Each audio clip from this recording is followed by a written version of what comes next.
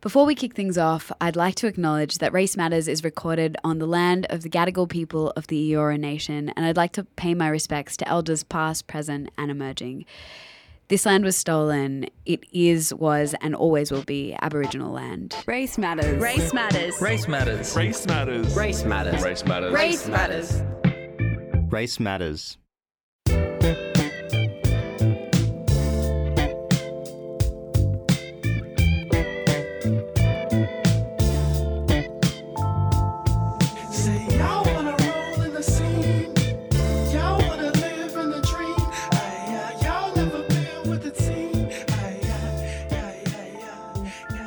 You're listening to Race Matters. My name is Tanya Ali. I'm the executive producer of the show. And today we're going to hear a chat that Darren Lasagas had with Korean-American author Alexander Chee.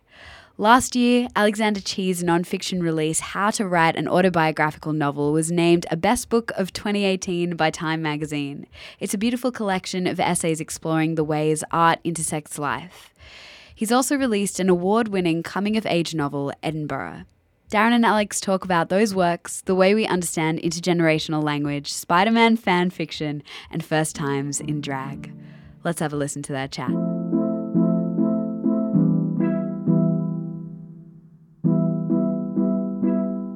I want to read an excerpt from your essay, Girl. It is such a beautiful moment of crystallization for someone living as queer and biracial. And it's Halloween and you're in drag for the first time and you're looking at your made-up face in the mirror and you're with your boyfriend. And it reads like this. In this moment, the confusion of my whole life has receded. No one will ask me if I am white or Asian. No one will ask me if I am a man or a woman. No one will ask why I love men. For a moment, I want Fred to stay a man all night. There is nothing brave in this. Any man and woman can walk together in love and unharassed in this country, in this world. Did that sense of clarity of yourself stay with you after you took off the makeup? I would say it deepened, right? Like I realized that I needed to have that uncomplicated relationship with myself and not mediated through the thing that makeup can provide. I think can provide anyone, even the people who quote unquote are supposed to use it. You know, I remember being fascinated growing up by this cousin of ours, my cousin Tina, who was a very pretty, still is a very pretty blonde white woman, and she lived with us for, I guess, about a year and a half while she was going to school nearby. And she had this routine for her makeup that began at 5 a.m. Wow. For her makeup and hair. She would get up, and it was hours. And it was like she was getting ready to go on TV. Yeah. But she was just going to classes. And I was, you know, of course, what you want to use the bathroom, so you're sort of like, when is this going to be done? And the answer, like hours later, is not really like a great answer at that time of the morning. But that was one of those times when I realized, once I took it all in years later, realized the gap between what is allowed for a man and what is allowed for a woman, quote unquote. You talk about how the clarity deepened. How do you maintain it? You know, how do you maintain that clarity of yourself, especially after you just mentioned that it was years later that you realized what that moment really meant to you? Do you seek out those moments, or do you kind of wait for them to come and try and keep your eye out for those moments of clarity? I wonder. I mean, I remember doing a web feature, like I guess sometime in 2001, 2002, the early life of the internet, and presenting all these photos of me from like up until then as a part of it. And the web producer was like, all these pictures are of you. And they, you know, included like different, like in one of them I had blue hair, in one of them I was in drag. I had like I used to have a kind of a James Dean hairstyle kind of thing, like on the cover of the book. Although that hair is laying down. It's actually, my hair was almost never like that back then. And then I had the sort of buzz cut that I have now, which I actually got because I was so tired of thinking of my hair. I just did that. I used to have really long hair, and 2 weeks ago I thought, I'm just going to chop it off. I'm tired of it. Well, you have so much hair. Yeah. But yeah, it was, I think at the time I was really obsessed with my hair, and I think the hair was really a way of thinking about other things, like being aware of how what I looked like, and even what race people might think I was, would change when I would change my hair or change my facial hair. I remember when I lived in San Francisco, if I grew a goatee, suddenly everyone would speak to me in Spanish on the street, which was funny. Yeah. Like uncanny for me. Yeah, it was. It always is interesting. I think the clarity comes eventually when you realize how much of it is about other people and that you can't control that. And so trying to have a kind of reliable identity for them is something that isn't important. It's the reliable identity you have to have with yourself. I want to talk about this idea of decolonizing language and thought. Fee in Edinburgh, his Korean grandfather, there's a description of him in his return to Korea, and I'll read it out. He learned the language of the people who took his sisters and destroyed them. All his thoughts came to him in Japanese first. His dreams in Japanese also. Every single thing he says in Korean comes across a pause where the Japanese is stilled and the Korean brought forward. Each part of speech a rescue.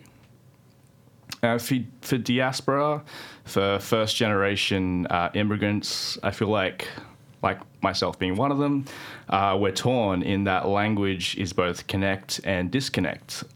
We have the key access words, but we don't have the meaningful understanding behind the entirety of the language. How has writing changed your relationship between language and culture?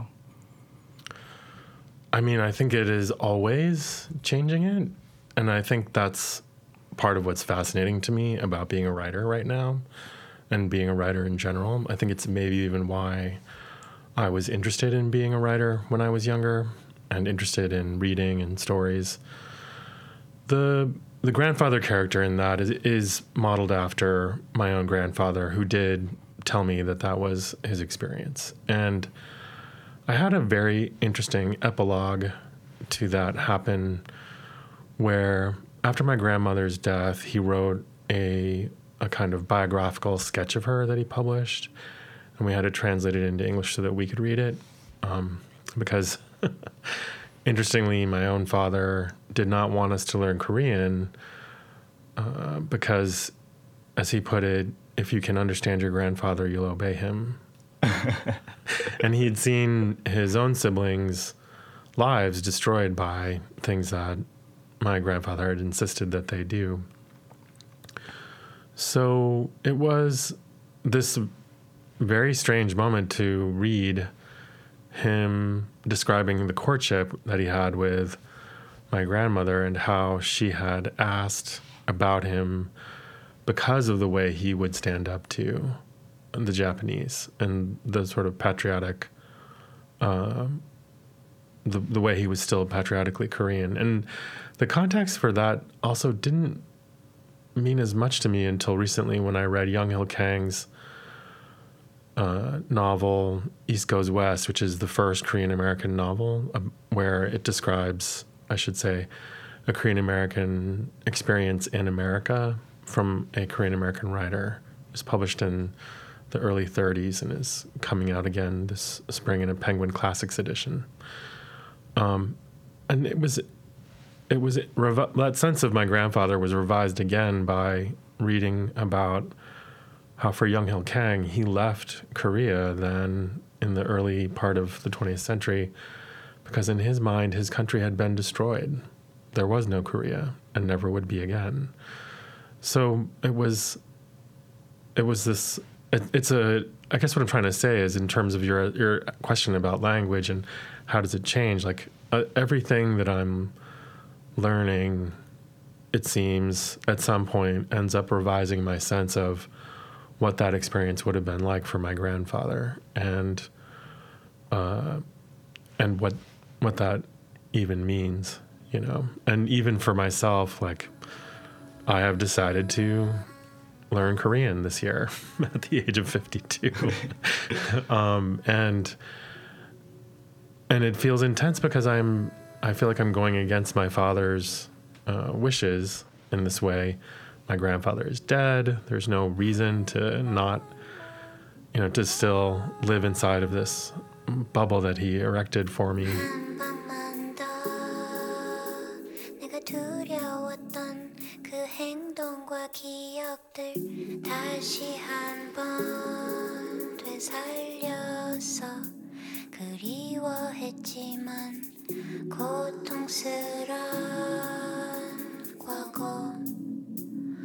과거를 다시 한 번만 더 이제 와서 고치려 하면 뭐해 이제 와서 사과하려면 뭐해 이제 와서 내게 그렇게 무릎 꿇고 빌어봐도 다 소용없다고 Is it what so go and let my feelings fall Is it what so apologies are made for fun? Is it what so I can fall and hurt and learn but you don't need to change a thing, that's how it is 이제 와서 고치려 하면 뭐해 이제 와서 사과하려면 뭐해 이제 와서 내게 그렇게 무릎 꿇고 빌어봐도 다 소용없다고 Is it what so go and let my feelings fall? Is it what so apologies are made for fun? Is it what so I can fall and hurt and learn but you don't need to change a thing, that's how it is 한 번만 더 내가 두려웠던 그 행동과 기억들 내가 두려웠던 그 행동과 기억들 한 번만 더 해봐 너 한 번만 더 해봐 너 한 번만 더 해봐 너 한 번만 더 해봐 너 한 번만 더 해봐 너 한 번만 더 해봐 너 한 번만 더 해봐 너 한 번만 더 해봐 한 번만 더 내가 두려웠던 그 행동과 기억들 다시 한번 되살려서 그리워했지만 고통스러운 과거를 다시 한 번만 더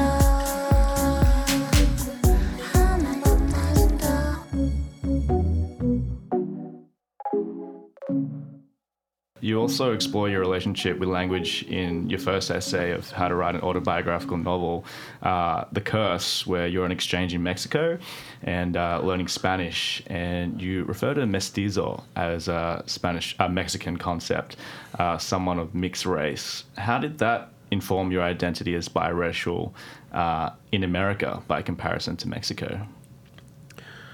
It was an intense experience, as I say in the essay. It was this sense of belonging to something that I had never been able to find before.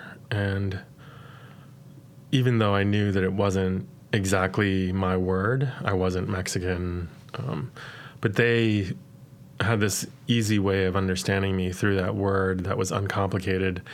And up until then, my life in America had seemed so complicated, especially in Maine, where you know, the people there did not seem even to know what Korea was a lot of the time. They didn't know how to pronounce the word Guam, which is where I'd spent part of my childhood. They seemed frustratingly unable to process me, as a person. And so to go to a country where everyone was like, oh, hey, you're mestizo. It just was intense to have that complication drop away. I don't know if this is like a reflection of, again, being an immigrant in white settler countries, but I'm Filipino, and we have the term mestizo in the Philippines as well. And I was brought up to believe, however subtly, that my parents enforced it in me, that it was like a dirty word. But like I really couldn't figure it out why it was dirty, because I was wondering whether it was the brown presenting Filipinos who didn't want to be called white, or the white presenting Filipinos who didn't want to be called brown. Was there anything like that when you were growing up in America?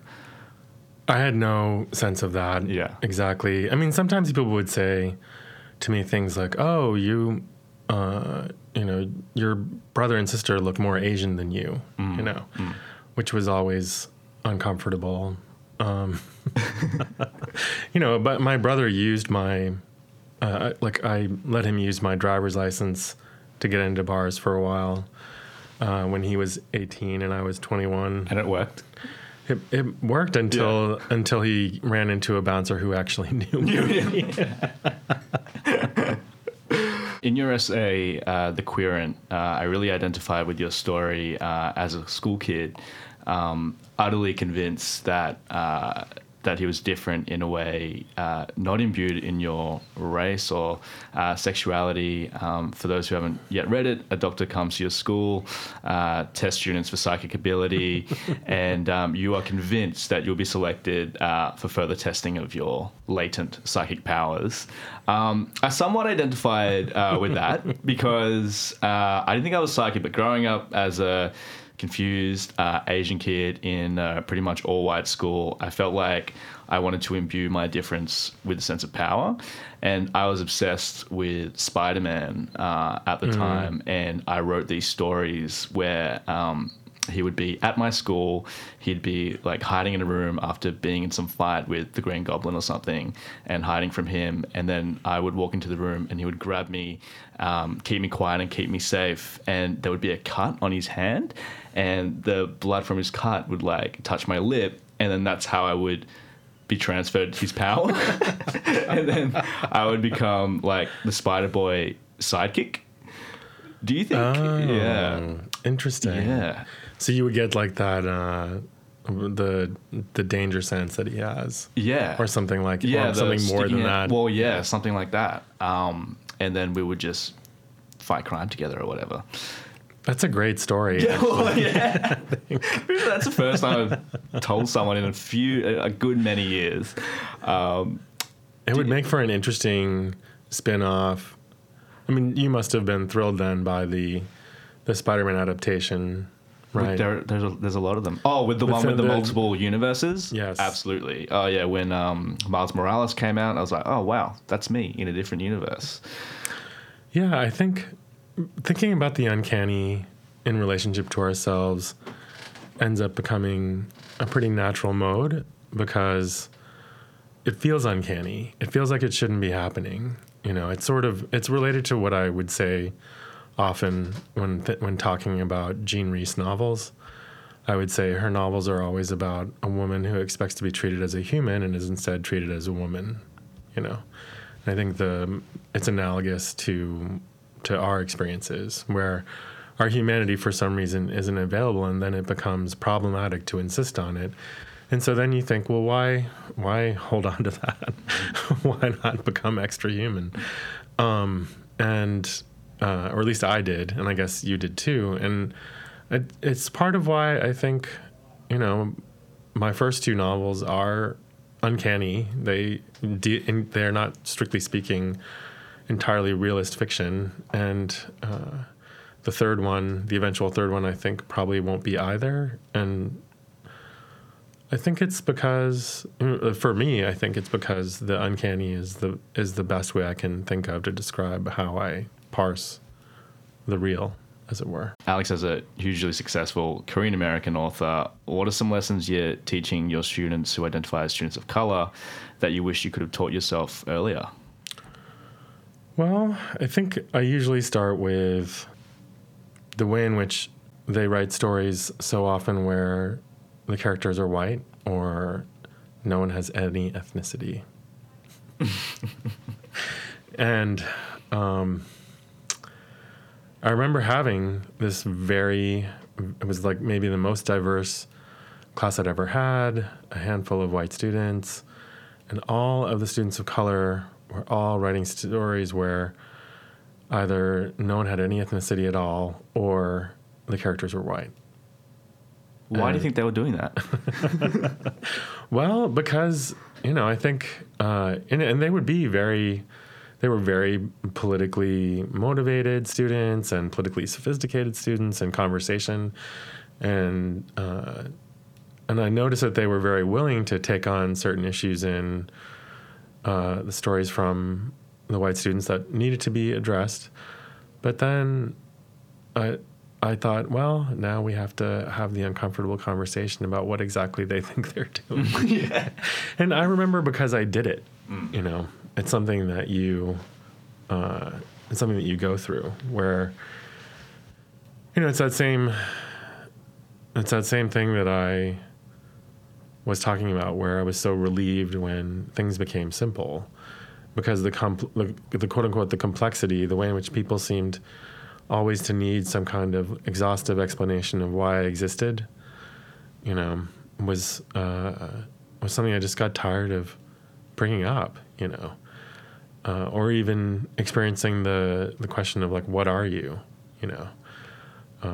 or as I came to learn, like not everyone of my friends growing up got the question, how did your parents meet? Which was the very polite way of asking that question. And it's still, when you think about it, I would always answer because I knew the story. And I thought, it's a good story. I'll tell you the story. But then years later, I thought, oh, there's a little bit of menace in that. Yeah. Like, how did you happen? How did we get you? What went wrong? Is somewhere possible down the road in asking that.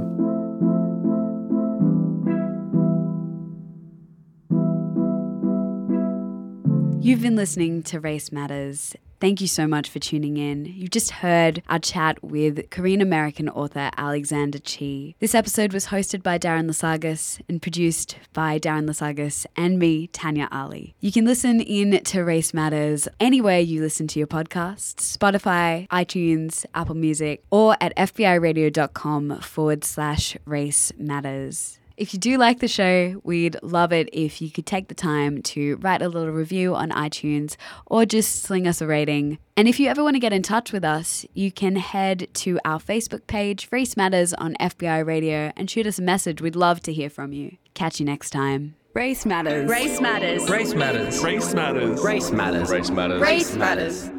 Race Matters.